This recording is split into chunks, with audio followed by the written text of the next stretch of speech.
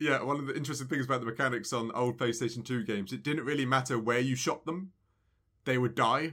So I'd shoot someone in the shoulder or the knee, and they'd start the death sequence, and I'm like, yeah. Like, I didn't care where I shot them, but as long as they died.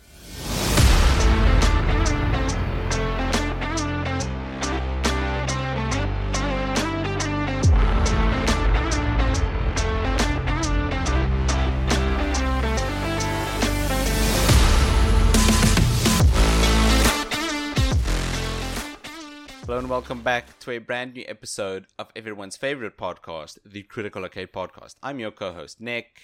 And I'm Dave. Hello, Dave. Hello, Nick. Are you well? Yes, I'm well.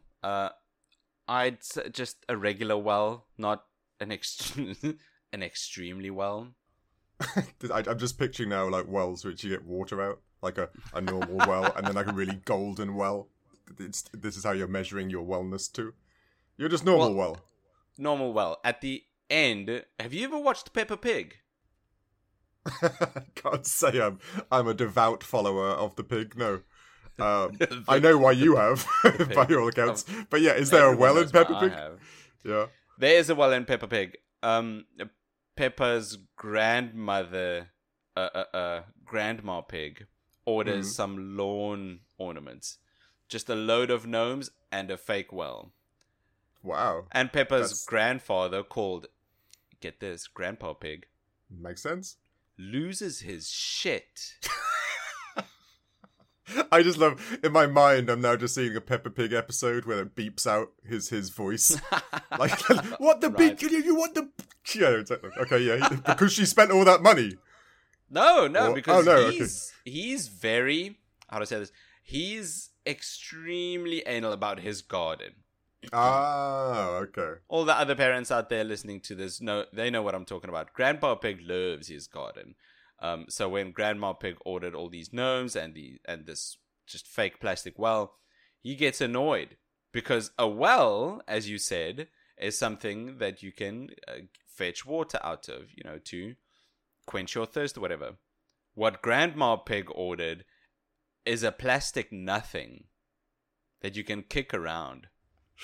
God, the issues on Peppa Pig! I never knew they were so current and so like, whoa. Yes, what it's Grandma real. Pig They talk about so real dumb. issues. Yeah, no doubt.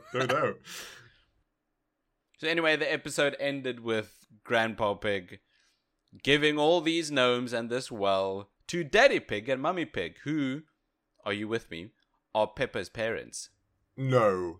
Yes. It's quite a twist. No, that's craziness. So Grandpa... Sorry, we were going off subject, but Grandpa Pig then moves all the crap he doesn't like from his garden to his son's garden. And that's the answer. It's actually their daughter. Oh, okay, their daughter, sorry. These are Mummy Pig's parents. Okay, I think Peppa got a coin and made a wish in the fake plastic wishing well. As one does, yeah. And then Grandpa Pig gave all these things to Daddy Pig. And then Peppa shouted, "My wish came true!" Hey. Everyone fell over and laughed on the ground. And it's such a happy ending. Except for Grandma Pig, who lost all of her lawn That's ornaments. True. Grandma Pig's just in the kitchen somewhere crying over everything. No one listening and everybody stealing her stuff. Wow. Well, I hope everyone's captivated by these... by Peppa Pig's adventure. I never knew Peppa Pig was going so hard on current issues. I just thought it was, how are you? And like, I never knew. I'm tempted now to start watching. Don't be. It's the worst. I'm sure. But let's jump into this week's game, shall we? Let's do it.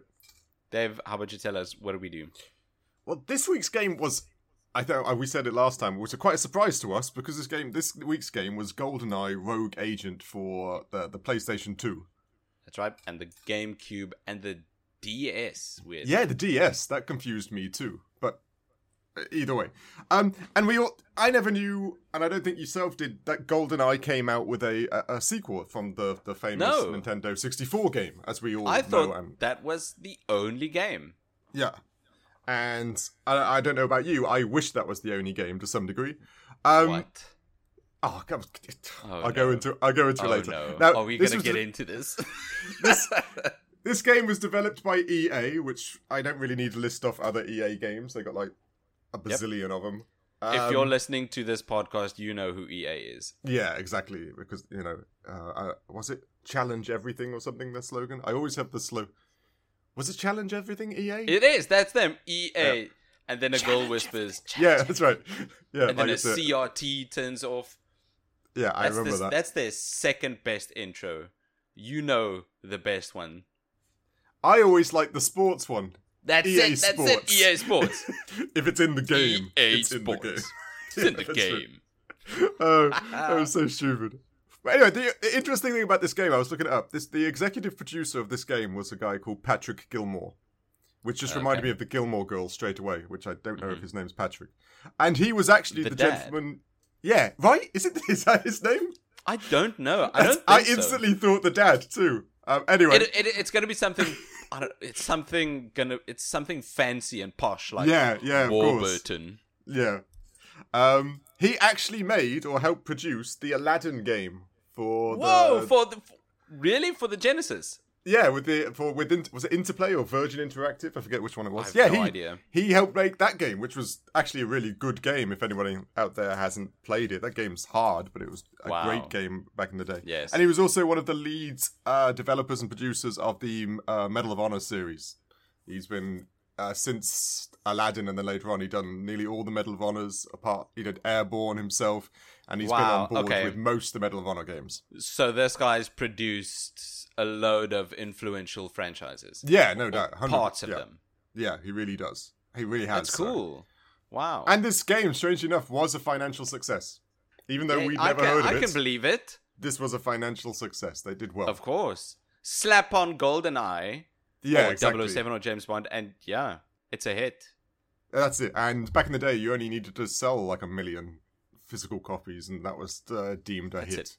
It's different now. Back. Yeah, it's crazy different now. People are questioning if Final Fantasy 16 was a financial success. Yeah, I'm into it's not a bad point with the marketing. Can you imagine having that conversation like 30 years ago? No, exactly. 25 years ago? Exactly right. No, if it's a Final Fantasy game, it's a success. Today's insane. Was it? You know, Peacock? It's like the streaming service, I think. In America. Yes, they've got the Twisted Metal series, right? That's right.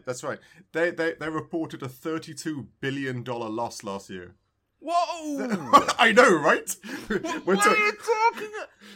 Billion? They're running at a massive loss. I think it was my numbers. I know it was in the billions. I know it was massively hemorrhaging money. And those are loss figures now. It's weird to think that PlayStation 2 just selling 1 million units, financial success. But now well done. High fives all around. Yeah, but you've got something like Peacock, they lose the billions, and they're still going. Like, they don't just close the doors instantly. But anyway, it's strange but true. Oh, jeez. Should we jump straight into narrative? Yes, let's do it. For GoldenEye Rogue Agent, this game is good. I said it. Okay. Now, I have to preface this on, do you know James Bond lore? Are you a James Bond fan, for lack of a better term? I'm a James Bond enjoyer. Okay. I don't know the lore too much, but each time somebody came up, I Googled their name. Oh, cool. Yeah. As you would. I know some James...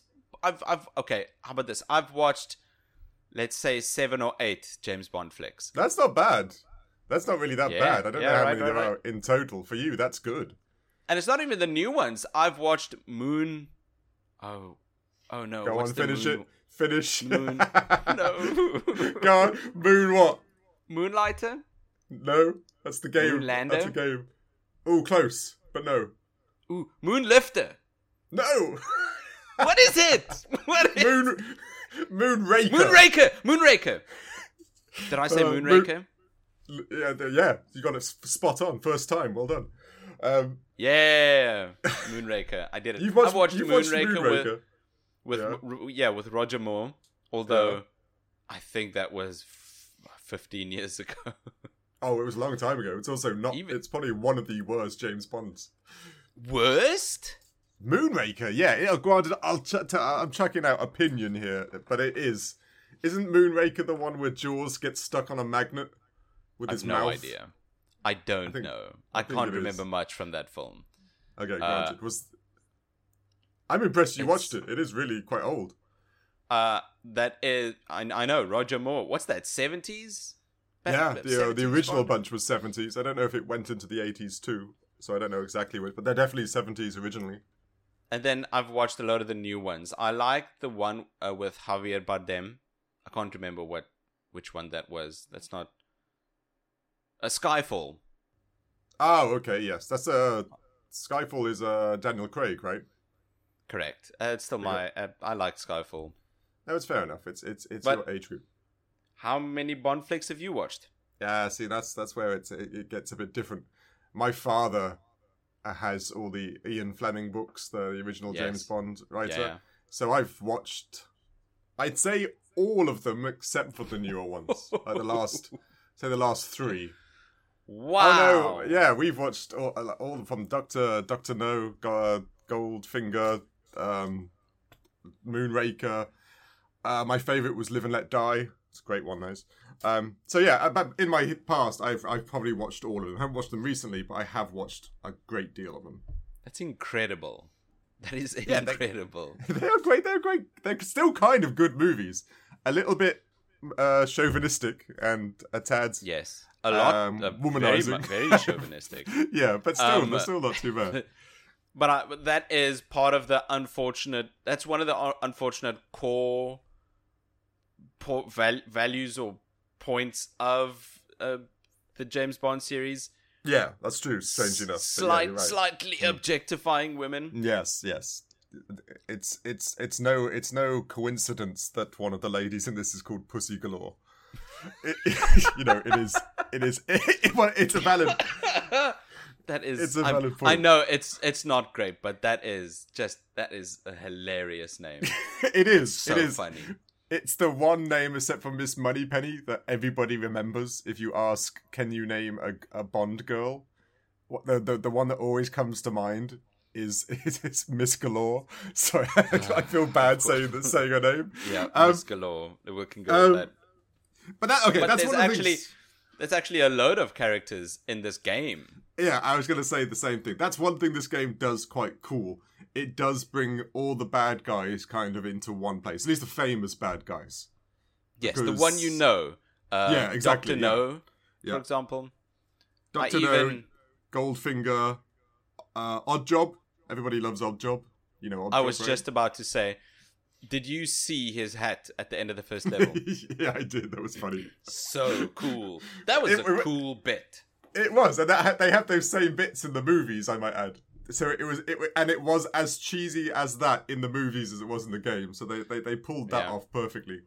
That's because, I think that's what I'm getting at is these aren't supposed to be hyper realistic. The cheese, the campiness, exactly. that is a big part, I think, of these stories.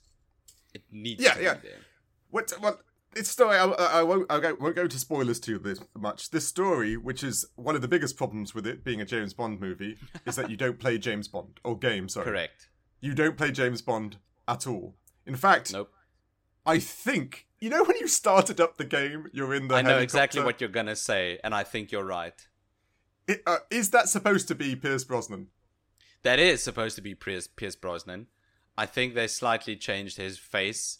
Yeah, his face is weird. Voice actor, and his voice actor was kind of off. I was like, "Is that Pierce Brosnan?" I don't like.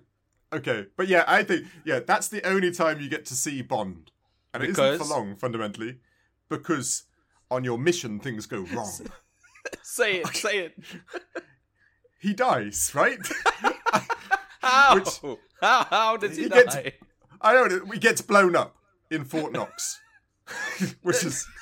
Oh, no. Did I miss that part? We're in a helicopter. Oh, yeah? And then we crash into Fort Knox. And then, oh, look at that. You and James Bond survive. No scars, nothing. You just walk it off. Yeah, we did well there. But That's true. James Bond, Pierce Brosnan, is hanging from the wrecked helicopter. You saw this, right? I didn't know that was James Bond. I saw the guy was there. That was James Bond that was hanging. Was that James Bond that was hanging? That was James I Bond. just thought James Bond was hanging. And then as you take a step closer, your first two steps of the game, you get another cutscene of the helicopter crashing into the ground on top of James Bond. I did not know that was James Bond. I thought that was just generic cutscene A of one of the pilots dying or something. It is such an unceremonious. That's why you get a cutscene. It's such an unceremonious death for James Bond. And even at the end, MI6 says, "Oh, you caused the death of 007." By the way, amazing Dame Judi Dench impression. Thank you very much. Thank you very much. It's like who I was very surprised is actually voicing MI6. Same. I was instantly, when I was playing it, I instantly Googled, because I'm like, wait a minute, that's the Dench. That's MI6. That was actually, that was M. Jeez, that's crazy. But yeah, okay. One thing, I don't get narratively. James Bond, we now ascertain that died by falling from or have a helicopter falling on top of him. Correct. How the hell do you survive the bomb? PS2, that's how. Ladies and gents, I won't go into too much, but you're too late. And you get to the final scene, and then you get this cinematic explosion as Fort Knox gets disintegrated by the bomb. Yeah, this is a case where everyone should be dead. Yeah, and for some reason, your next scene is you being kind of woken up, and M is disappointed in you, and I'm thinking, damn, I pulled off a miracle, and she's annoyed at me. But yeah. So by all accounts, you are a disgraced MI16 agent who's too bloodthirsty and too out for revenge because Dr. No took his eye. I was like, wow, that's literally your bedrock. Dr. No took your eye. And now everything doesn't matter anymore. You're not seeing colours anymore. Food doesn't taste good. No. You're MI6. Who cares? Because I want my eye back, or I want to stuck. I don't know. That's the premise of your story. It is. You just want your eye back. That's it. It's the whole. This is what bugged me so much, because you want your eye back. MI6 chucks you out, and guess who you get a message from? The one and only Goldfinger wants to hire you for his organisation. Ooh, do you know what Goldfinger's first name is? I do, but I've forgotten it. The only reason I remember his first name is because it's Auric. Ah, yes, that's right, yeah. And Auric is an adjective for golden. Ah, I probably knew that, but I didn't spot it this time. That's kind of cool. Yeah. I like that. That's Ian Fleming. That's not EA being clever. Yeah. That's Ian Fleming being clever. Yeah, that is Ian Fleming being clever. That's cool. No, I like that. Same. But anyway, you're hired by Goldfinger. You're hired by Goldfinger to take down Dr. No, and he happens to be the same person, I think, took your eye, so everything lines up. And here's the big narrative twist. The reason... I don't know this. Please tell me. Oh, no, you probably do. You must have read this. The reason this game is called GoldenEye... isn't anything to do with the movie, because in the movie, GoldenEye was a satellite in space that they can blow up things with. Oh, I do know this. GoldenEye. Yes. In this, because you've lost Dr. No took your eye, Goldfinger gives you a bionic eye, or a cybernetic eye, depending on what you know. And it literally describes it with a gold hue. So they literally give you a golden eye. A golden eye. That's the closest reference or connection to the GoldenEye movie in the slightest. It's got nothing to do with it. They literally, that's it. You have an eye. That's why they use the promotional material GoldenEye. That's it. Like that movie you like, right? Yeah. Yeah, GoldenEye. Look. Yeah, look, game. Give us money. Obviously something to do with the old game and the movie, right? Like, it has GoldenEye. It's got to be. No.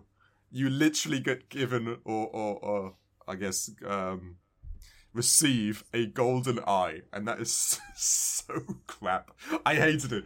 I hated that you couldn't just be taking down another satellite. It's literally I can imagine, a GoldenEye. So it's like they wanted to use the name because of its marketing potential. Yeah, exactly it. That's and all then they did. formed the story and gameplay around that. That's that exactly. And that is such an executive decision. Yeah, it's the worst. It is so bad. I will say, though, that in the end, I liked how it came together. As in the use I like of the that eye. you used your golden eye to for some bionic capabilities. You could see people through walls. You could, I don't know. Your golden eye somewhat became magical in the end. The things your eye could do was insane, but yeah, you could with your eye make a shield. Yeah, you. That was weird. I was like, what? I understand seeing through walls and like all the other things. That makes a bit sense, yeah. But it could project a freaking shield in front of you. Oh, I don't know. Narratively, it's fun being. This thing is, I would say it's fun being James Bond, but you're not. You're not James Bond. You're correct. But listen, if this was anything after the PS2, if this was a PS3 game, I'd dig into this and this would be horrible. This would be, I agree. This would be junk. But this is a PS2 game, and that instantly turns it into some comforting junk food. It's bad, but it's good bad. Well, yeah, that's I agree. That's exactly what this one is, because there's not even much there in regards to narrative, in my opinion. Even how they progress the story, like you said, it's more an arcade game, if you know what I mean, story-wise. Correct. It really is. That even level progression, just like arcades, which is fine. Like you said, in the PlayStation 2 era, there were loads of games like that. Yes. I never hugely played them because I was busy playing, Final Fantasy X and stuff, which had all the stories and stuff. But yeah, I agree. There's something nice about a simplistic-y, arcadey PlayStation 2 game that just seems to hit the nostalgia sweet spot. And this game does have that. I think it's with the game, the first-person shooter Black. I thought that. Yeah, when I think first-person shooters, that's what I think for PlayStation 2 when I think of them. Right, and that came at the tail end of the PS2. Yeah, that's true. When Black came out, it was good and a big success. I think that game changed up first-person shooters to make everyone realize, it can be more than just constantly mowing down thousands of people. Yeah, that game, and out of curiosity, I can't remember. Were the Medal of Honor games released on PlayStation 2, or were they strictly PC in the day? I can't remember. I can't remember either. Because I remember those were also, they pushed the storytelling. You wouldn't have Call of Duty if Medal of Honor wasn't out there first doing story-based army games, in my opinion. No, true. I think Medal of Honor did it better first, and then Call of Duty took over. Yeah. I think what I'm trying to say is, and we can chat on this again in gameplay, is Black evolved the gameplay of first-person shooters. No, it's very true. Instead of just the story. Okay, anything else narratively? Yes. I like the Oddjob cameo. I really like, at the end of the first level, just before the explosion, you can see a hat slice a guy, and another guy is thrown against an electric fence. But you don't see Oddjob. That's the same as the movie. There was a great scene in one of the movies, I forget which one, where you just saw Oddjob throw his hat, and it went to a rock statue. Yes. And then it panned back to him, and then panned back to the rock statue, and then the rock statue's head just fell off because his hat was so sharp. Come on. I know, right? It's a great scene because, ladies and gentlemen, if you don't know Oddjob, he's actually kind of like a chubby Asian man who wears a bowler hat. A bowler hat. So he's kind of like English gentry combined with like Asian sumo wrestler type scenario to him. So that's already super cool. And he has a very sharp hat. He just throws it at people and it decapitates them. He's very cool. That's a character. It really, he's always been one of my favorites, even as a child. I used to love Oddjob. Also, and he's just Goldfinger's chauffeur. That's all. Yes, that's right. His henchman and chauffeur. That's right. It's hilarious. I like that. I think it's an excellent example of show, don't tell. Yeah, exactly. You just see the hatch, right? So you got the mysticism of why and who and stuff. Yeah. And if you know, as you said it before, James Bond lore, you know exactly. Ooh, Oddjob. Yeah, no, exactly. I agree. I pretty much did that during that scene. Oh look, Oddjob. It's fun. It's just fun. It is. There's nothing wrong with that. And it is. It's always good when it's like an IP you grew up with, like James Bond. To see all these characters as in a game that you're playing, still to this day is a lot of fun. Be it if it's you're playing Baldur's Gate now and your Dungeons and Dragons lore. Seeing Oddjob and Scaramanga and M and all those people in games that you play. Galore. Yeah, and Miss Galore. It's a lot of fun just seeing them on the screen, the game you play. It's always a good time. That's all I really could ask for in an old PS2 James Bond game. I don't want it to be hyper realistic. If I want to play a hyper realistic game, I'd try the old Splinter Cell games, not the new. Oh man, what was it? Double Agent schlock. Yeah, I knew you were going to bring that one up. I agree. Well, there's a lot of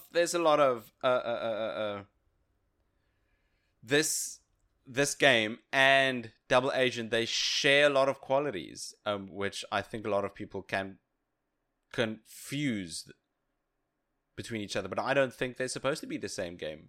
I think this is supposed to be campy, cheesy, not to be taken too seriously, where the entire point of the Splinter Cell games was hyper-realism. Yeah, and super seriousness. That exactly. People dying and you're saving the world from chemical warfare and stuff. No, those games. No, James Bond is campy. Even the movies.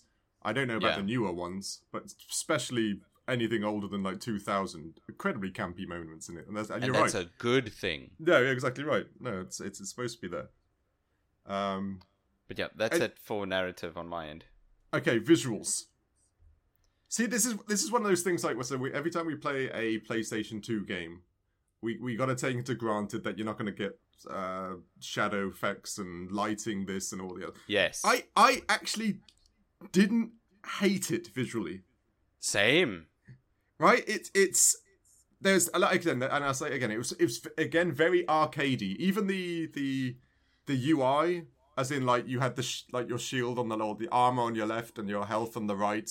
So it was all very simplistic. So you could just concentrate on shooting things and the same.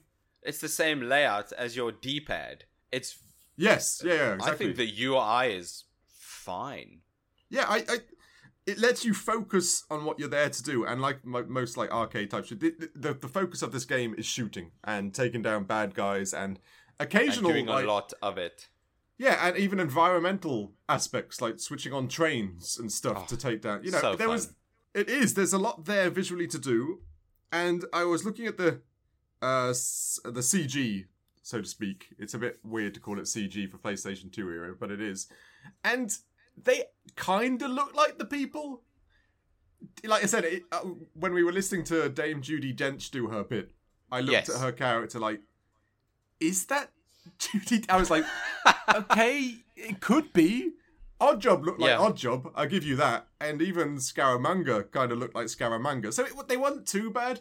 It's weird watching it now because you forget how good or bad PlayStation 2 graphics capabilities were.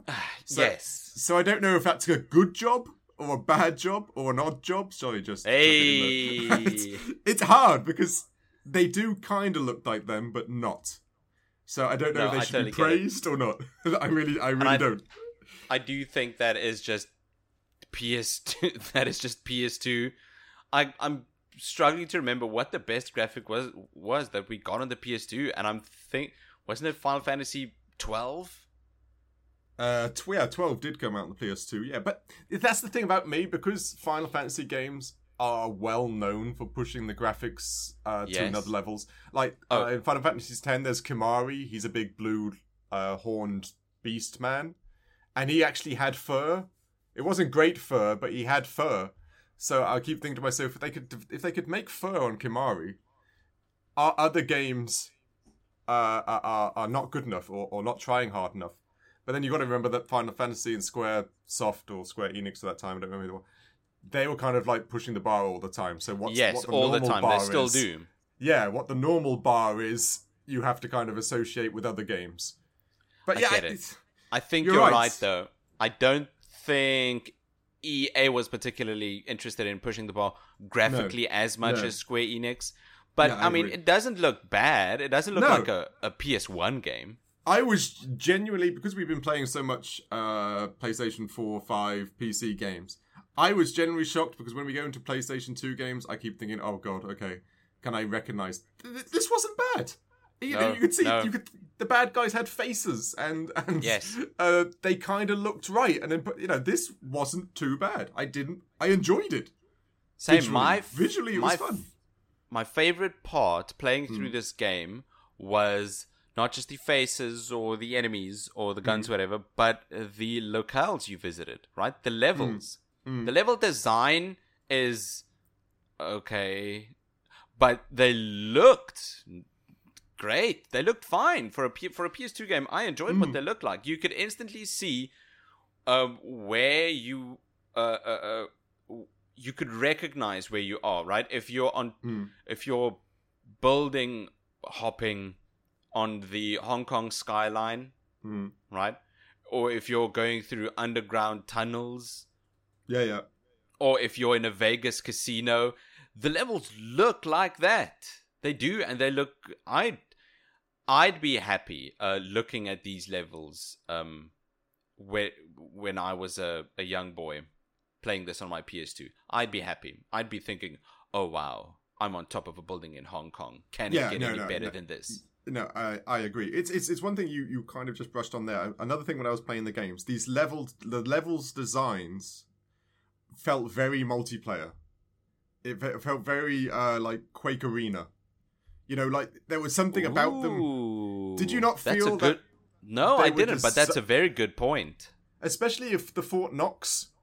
The fact that it almost felt like I was going round in like a square or a circle. You had the train section, then you had the little rooms with the doors, and then you found another door which opened to a big... Yes.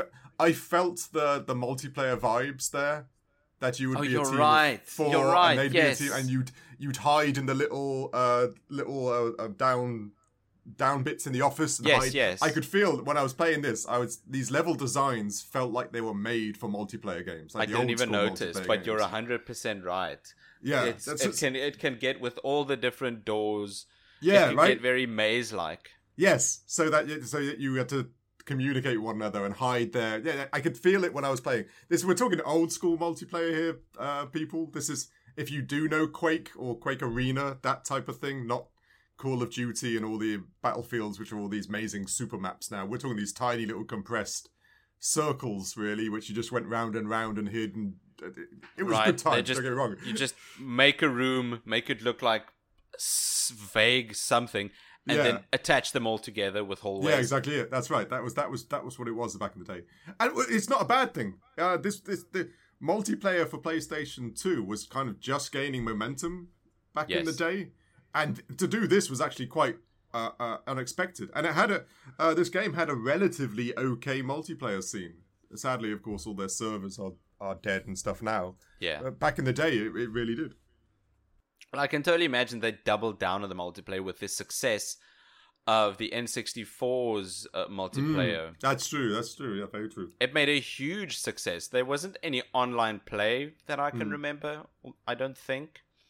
But this game... sorry. Does Rogue Agent have online multiplayer? It did.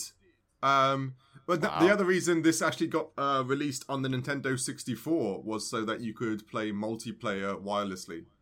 Not the Nintendo 64, sorry. The DS. GameCube. Oh, the DS. On the DS, because that had the wireless connectivity, you could get to... That's why it's fundamentally the only reason it got released on the DS. Because it's incredible that this was on the DS. It had to be scaled down a ton. Oh, right? It really was. It really was. Oh, but it was a one cartridge play as well, so you could have 2 or 3 DSs, one cartridge, and you could all play the levels together. Yes. That was pretty much the only reason they released it on that platform was the multiplayer side of things. That's a smart decision. It was gaining momentum back then. It's not, like I said, people were enjoying the idea that you didn't have to LAN much anymore, and especially with the Nintendo DS with the wireless connectivity, that was a big thing. Anything else visually? Sorry, I just check my notes. It really is. It's the levels are what stood out to me. I really can't. Characters' faces, fine, whatever, sure, but the levels and level design, I really enjoyed that. When you're escaping from that first mission and you need to go through a tiny little tunnel. Yeah. I don't have any more big comments, but I just enjoyed the level design and the way the levels look. We can move on. Audio. Okay, I gotta say, we've brushed on this a little bit. It's actually Dame Judi Dench. Yes, it is, and she's not even the big one. Ah, so you've got that written down too. Go on. Oh yeah. I'll let Lord of the Rings fans say it. Ladies and gents, this game somehow, this game snagged Christopher Lee. Ah, you say somehow, so you don't know. No, I don't know what. I don't know how they got Christopher Lee. Christopher Lee played the original Scaramanga in 1974. Whoa! He is. He's the original bad guy. He's the original Scaramanga. That's why he plays Scaramanga in this game. No way. Yeah. I didn't know that. No, I guess you wouldn't by all accounts. Now, ladies and gentlemen, if you don't know Christopher Lee, he plays who, Nickel? Or Nick? That's Saruman. Saruman the White, who turned. Yes, and by all accounts, I guess we're both happy because he's in both our franchises, because he also plays Count Dooku. That's right, Count Dooku, Saruman, Scaramanga, it seems. He's also an extremely good Dracula. Yes, I think one of his original ones was Dracula. Oh, yeah. No, he's got the perfect face for Dracula, too. I thought he was great. But yeah, I really can't picture Christopher Lee just like in a gaming studio doing the voiceovers. No. Like, Christopher Lee was a big actor. He's I guess was now, sadly. That's a big deal. Even Dame Judi Dench, she's a dame. Yes, these are A-listers. These are really big deals, and they actually signed on to do these games, which was shocking. Now, granted, we all know that EA's got quite a budget. Even back in the day, EA had kind of lots of money and lots of pockets to delve from, but I still can't get over that was originally them doing the voices. I thought it was crazy. Yeah. Loved it. It really is. I mean, this is... What year was this? 2004? Yes, 2004. This was just... They were busy filming Return of the King. This was just after Two Towers. Yeah, that's true, I suppose. Yeah, I didn't even think of that. And the prequel trilogy. Yeah, that's crazy. So this could have been the height of Christopher Lee. Yeah, I'm about to say, this was his peak comeback, so to speak. And he still did this? Yeah, no, it's cool. They must have paid him a great deal of money or something, but I was enjoying it. And do you know, it was very close, but it broke down that Miss Galore was actually going to be voiced by Jessica Biel, but it didn't work out. Oh, okay. Which is, depending on your views on Jessica Biel, either a plus or a minus, depending on what you view. But yeah, it had a budget. It's strangely enough, it had quite deep pockets to make this GoldenEye game with no reference to the actual GoldenEye movies or the original N64 game, which it still bugs me. But yeah, the voice acting, it's one of those weird things. The voice acting was good, but it's weird to judge voice acting when the character models are so old. Yes, you're right, because this was 20 years ago almost. Yeah, no doubt it is. But I completely forgot to bring this up in visuals, but it's almost like EA and whoever else decided that they wanted this to be as movie-like as possible. Yes, no, I agree. Right, the game even starts with the big THX title card. Yeah, I was shocked by that too. That big, and the Metro Goldwyn Mayer lion. Yeah, right. It literally starts like a movie. Cards, yeah, exactly right. No, exactly. That's very true. And I just think they wanted this to be as movie-like as possible because this is a primarily cinematic franchise. Yes, yeah. And then having Christopher Lee and Judi Dench, who are A-listers for movies in this game, it does kind of make sense. Yeah, no, it does. And Mr. Audio Man, did you pick up anything else? Like, I don't pick up the soundtrack and stuff as well as you do. I'm busy shooting. I must say, I was so starstruck with Christopher Lee and Judi Dench. I didn't pick up the soundtrack as much as I would have liked. But I mean, it's got the usual James Bond soundtrack, right? No. It'd be crazy. Yeah, no. Which to me are legendary.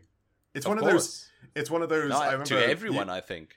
Years ago, they were talking about songs and themes that everybody can finish, and it shows the marketing potential in it. Like you said, you did and then everybody else can go and it's. I think it was one of the. The top I hope everyone's 10 enjoying. This is what podcasts are about. It was one of the top 10 most noticeable and remembered soundtracks. Whether it was the James Bond, you know, and it's fun as a child growing up with the games and then playing the game. When you're hearing that song, it just gets you in James Bond mode. Gone sadly not in this game. Disgraced MI agent with a weird golden eye. But it gets you into that zone quite well, that song. And it does. It really does. This game, but it's literally the only thing I notice, like, soundtrack-wise. The guns sounded cool. The bad guys made bad guys noises when you shot them. Ooh, speaking of bad guys, I don't know why I don't have it in my notes. Yeah. But I remember distinctly, in a level, as you would be fighting the bad guys, whatever, you would sometimes need to take cover to heal. Yes. Because for some reason, I think your eye heals you. The game was bizarre, but yeah. I don't. Anyway, in the first level, I took cover behind a forklift. Okay. And then one of these henchmen would shout to the other henchman, "He's taking cover behind the forklift." Oh, really? Yes! That's cool. It really is. I had to pause the game because that was incredible, and I tested it in later parts too. Yeah. There's a later part in a room filled with rockets. Yeah. And you can actually push a button to have one of the rocket. Of course. Yeah, that's right.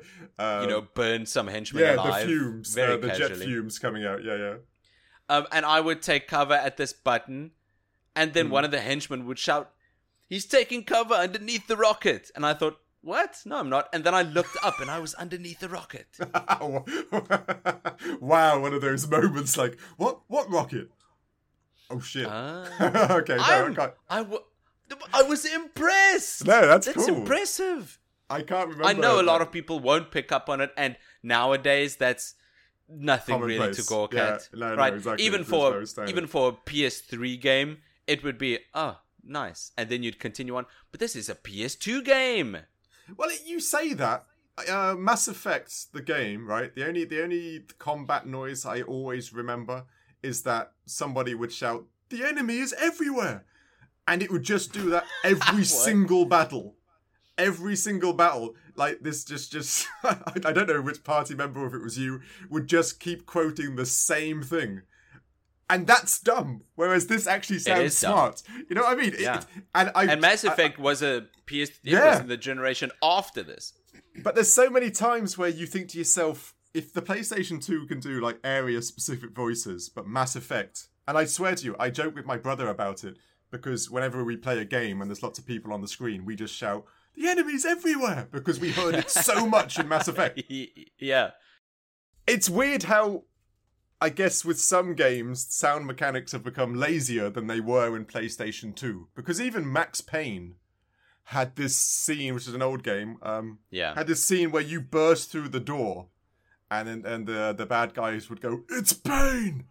And it was such a great announcement, like as you were coming in and just bullet timing. And that was great. I remember that part because it was so visceral and gutsy and it was just a normal person. Yes. It was so much cooler than just, "The enemy is everywhere." I don't know. It's weird.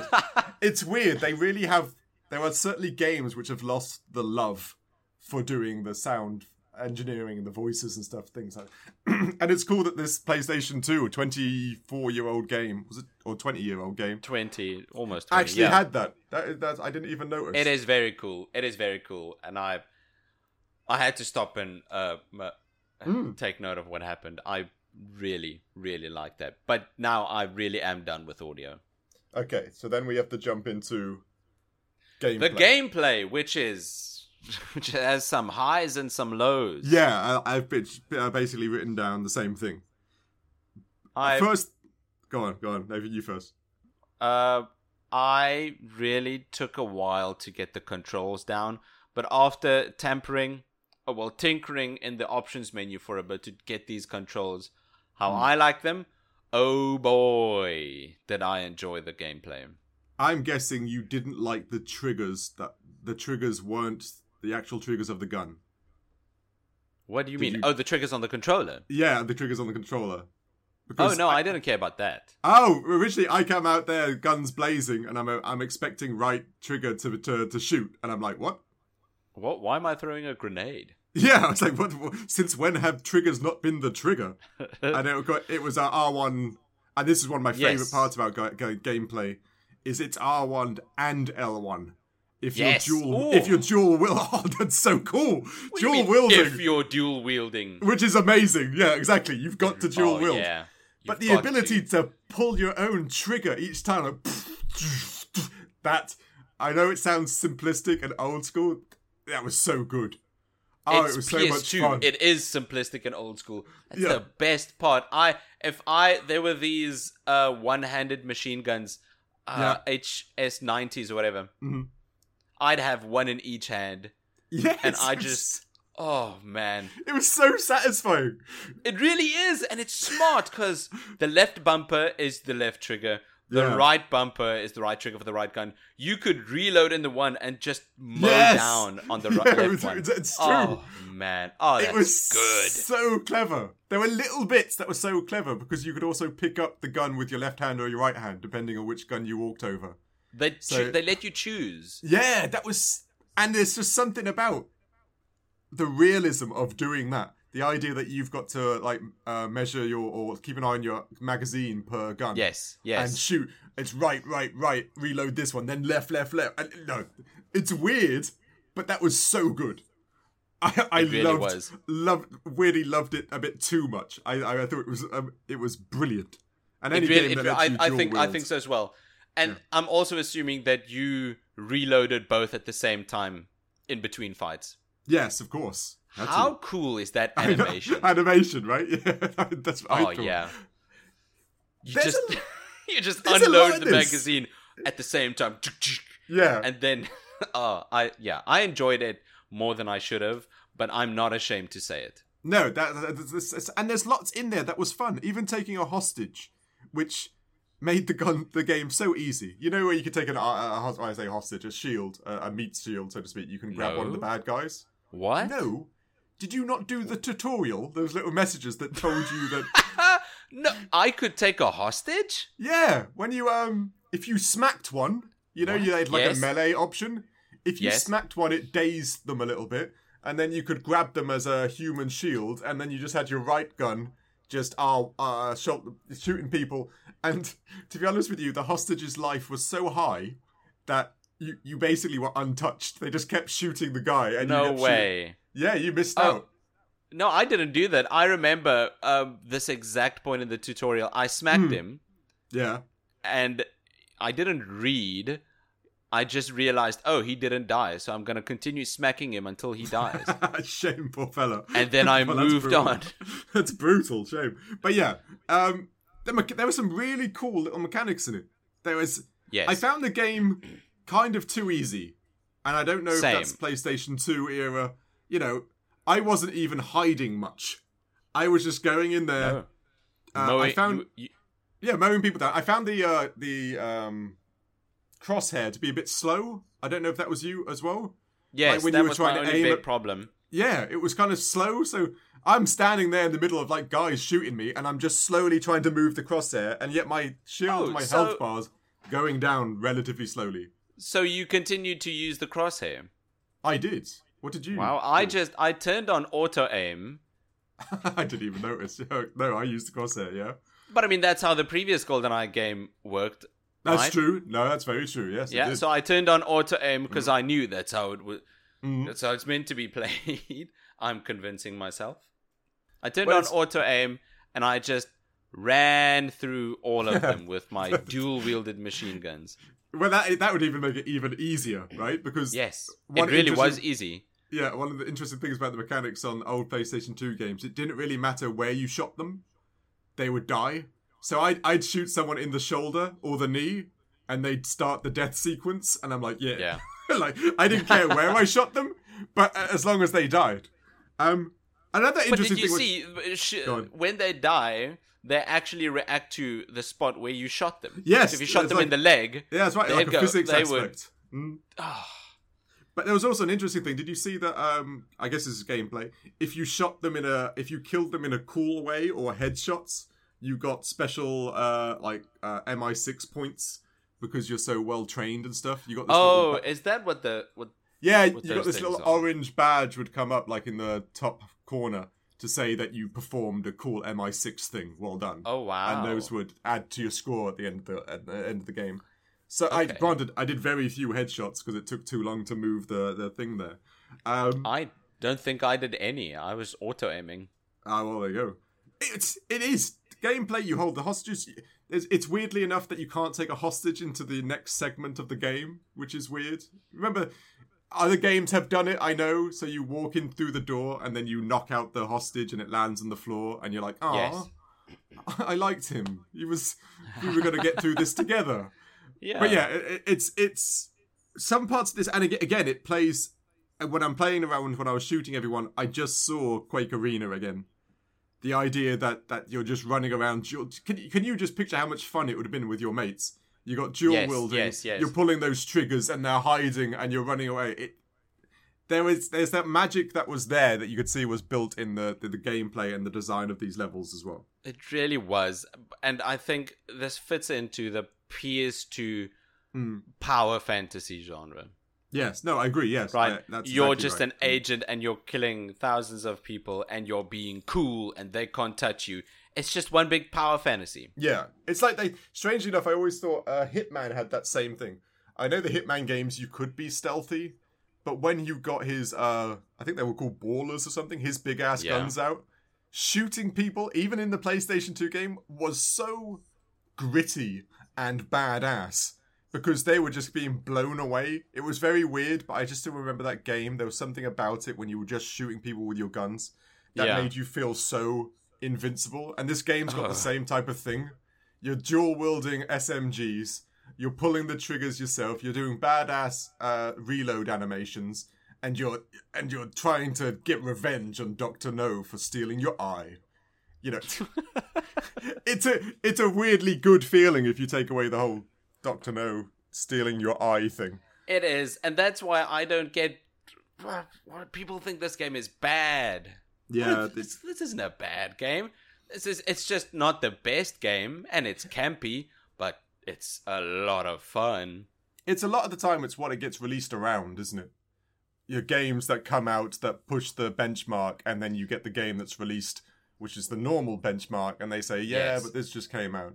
So they've changed the whole scoring sheet, which seems unfair, because you're right, this game is fun. It's a tad short, but if you did the multiplayer thing of it, it's endless fun. Let's see.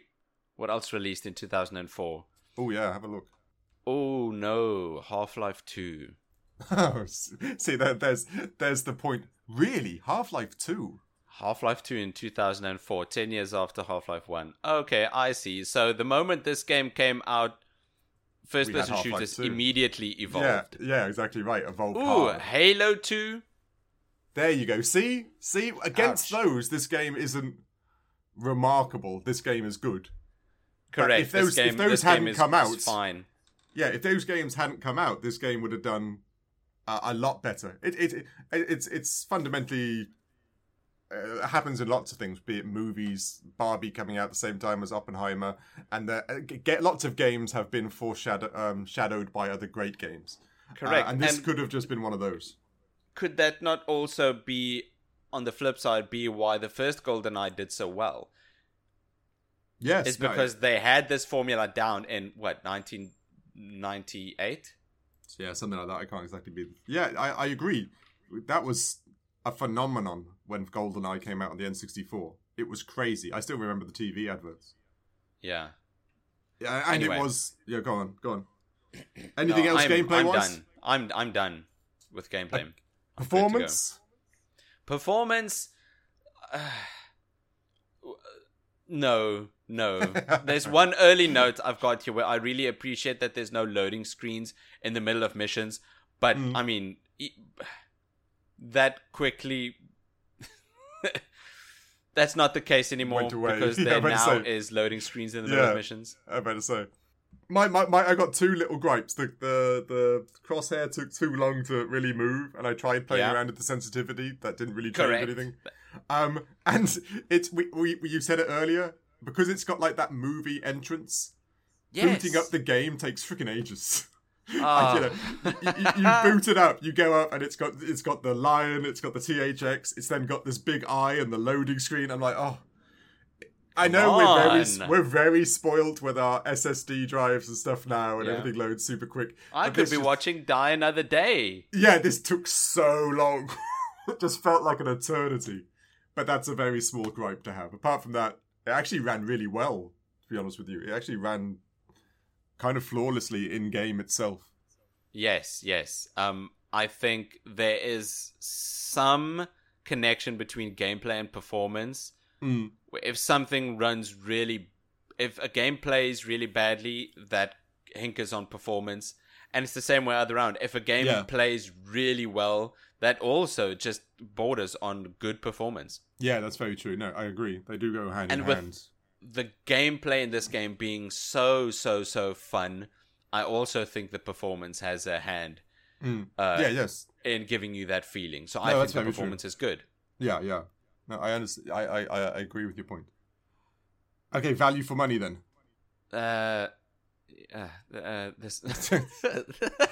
This one not so much. I don't know. Yeah, same. It's fine. There's no real replay value unless you just like the gameplay loop.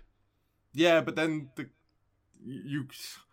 this is a game and for me, and I've said it on the past ones, you'd complete once, and then it's multiplayer. Yeah, the multiplayer would be everything about this game to some degree. Just like Halo games were great, but the multiplayer is what kept it going for like 20 years. Exactly. The same for the original GoldenEye game as well. Yeah, exactly. The multiplayer, and you could see this is what they were kind of aiming at. The gameplay is fun, the storyline is okay, but they wanted another Halo. They wanted this to be the next goal. They wanted the multiplayer scene to kick off. Yes. And it didn't for this game. I'm guessing mainly because of Halo. Halo at that point. Could be because Halo 2 came out of the same year. Very unfortunate. Yeah, that is. Because there isn't much else in this game. Even the levels load like you're loading a map on a multiplayer game. When you're the level screen and stuff. So it's a good time, but it's only a once trip. And that's it. Yeah, I think you're right. But I'd say the biggest novelty would be your buddies are coming over for Friday night, and you're just looking for a good time while you're eating pizza. No, I agree. And this would be perfect for that. This would work perfectly. You could play this, Quake, and I'm trying to think of anything that came out in the old school. Halo RPGs. 2 and Half-Life 2. Yeah, exactly. They take the cake. They take all the cake. They really do. So the Source engine is still being used. That's very true. It's sad. It actually makes me sad when you think about it. Now you've told me what games came out alongside it. It's unfortunate, right? Sad. Yeah, it really does. Because it could have done well. And it had Dame Judi Dench and Christopher Lee in it. Yes. I wanted to do Judi Dench and Christopher Lee. I can't believe it. It's just, I can't. I've gotten all sad now. It could have been something, but not against those bad boys. That didn't have a chance. No, you're right. Right. But anyway, let's circumvent the sadness. Let's. I enjoyed this game. I didn't think I would, to be honest. No, same. Really, I thought this was going to be just another entry in the F bin. Yeah, particularly because we hadn't heard of it, and that's never really a good sign. Because we've been in the gaming sphere for quite a while. We've generally heard of most things. So yeah, I was skeptic to start off with too. Yeah.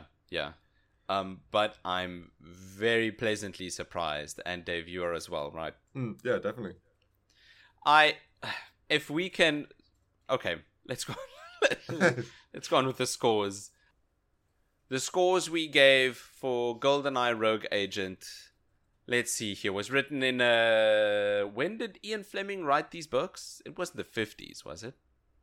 He may have wrote the books. Yeah, it would be roughly around that time. Yeah, my dad was born in the 50s. So yeah. 50s, 60s. They're old. I know that. They're old, that's old. it.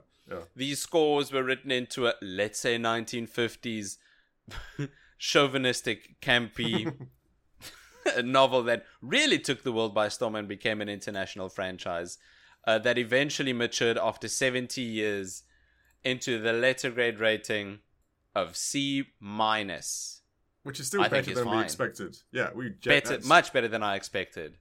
You know, that's the same as Star Wars Jedi Academy, which same is as a bit unbelievable. World. Yeah, right? Wait a minute. Why did we score Jedi Academy so low? I can't remember. It was such a long time ago. Performance. It's true. That did have a lot of problems. Very true. Anyway, never mind. Anyway. So it got a C-. No, it was a good. It's surprisingly good, and it deserves a C-, especially today. You know, it's actually. Have you seen that we've scored it exactly the same scores as Hacker's Memory? Like identical. No. Identical. That's crazy. I don't even know. We have individual scores, but our final marking, that's madness. Sorry, I just noticed that now. Sorry, it's as good as Hacker's Memory. We've got a sheet that we work off of, and finding these little stats is interesting. Yeah, it is. But yeah, I mean, GoldenEye Rogue Agent, it doesn't have the impact its predecessor did. No, sadly it's not. Impossible for it to have that same impact. That's very true. That is very true. Right? It's almost the same like Resident Evil 4 Remake having the same impact as the original Resident Evil 4. Yeah. It's impossible. It can't be done. It's the gamer space, it's the world it is, and it was then. You're right. It's the time it was released. Yeah, exactly. You're absolutely correct. But it still doesn't take away from the fact that it's so much fun. It was surprisingly fun. You can't deny it. I enjoyed it a lot. But yep. Thanks for listening to this week's episode. If you'd be so kind to leave us a review on whatever platform you're listening this on, it would help us a lot, truly, for if to help other people find Critical Arcade the best podcast, so they can listen to us as well. You can follow us on all our social channels on Threads, and Instagram. You can follow me on email, or you could message me on email. I'm nick@criticalarcade.com. And I'm Dave at criticalarcade.com. Besides for your email, Dave, where else can we follow you? Well, I am out and about, but I did successfully purchase from Dr. No himself a bunch of eyes. He just seemed to have lots of eyes and lots of vengeful people after those eyes. So, if you like, because I've got so many, if you come around, I will make you carry these eyes with you wherever you go. And these rogue people who are after revenge, just like our main character in this game for some reason, they will be hunting you down to get their eyes back. Like I said, the deal... you know what they say. Say, an eye for an eye. Exactly. And the deal I got from Dr. No for these eyes was insane. It was just an eye opener. Sorry, that was so lame. I just had to do it though. It's good. He says through gritted teeth. Yeah, that was good. It's good stuff, Dave. You could rather support us on Patreon for exclusive content. where we post 2 other podcasts. A post show where we just talk about gaming and all our opinions on the current happenings. And also an exclusive new show called Critical Cinema, where we take this exact format and watch movies, because I've not seen anything. Except for a few good James Bonds, which is surprising. But yes, like the worst ones. This would normally be the bit where I would tell Nick off for not watching things, but he's watched some of the old James Bonds. That's actually impressive to a slight degree. Well done. This is what you call a redemption arc. Yeah, exactly. Dave, how about you tell us what have we got lined up for next week? Next week, we're actually doing another Indie 500 game, which I'd never heard of. I think you had heard of, but that's not surprising in any way, right? Because looking forward to it a bit. Granted, Ollie World, because I am the Tony Hawk's player of old, I know that's a skateboard move, an Ollie. An Ollie is some sort of jump on a skateboard. So, I do believe this is a strange skateboarding kind of, what's the word? Like, I can't think of the word, like a... indie game? Indie game? No, hipster. Hippie type, No, sorry, I don't know. Are those rude words? I don't really know. It's kind of laid back. Dave, don't be so old. It's laid back. It looks looks challenging. Looks hard, to be honest with you. Yes. It's like an obstacle course skating thing, which I look forward to playing with. At least correct. That's about it. I don't really know much more about it. It looks very cool. And the last game I literally played, which required a skateboard, was Tony Hawk. So... Oh wow! I wonder if my skills will transfer. I very much doubt if you want to see whether any of our skills transfers to any skateboarding game, hit us up next week on the Critical Arcade podcast. We'll see you then. Cheers. Cheers.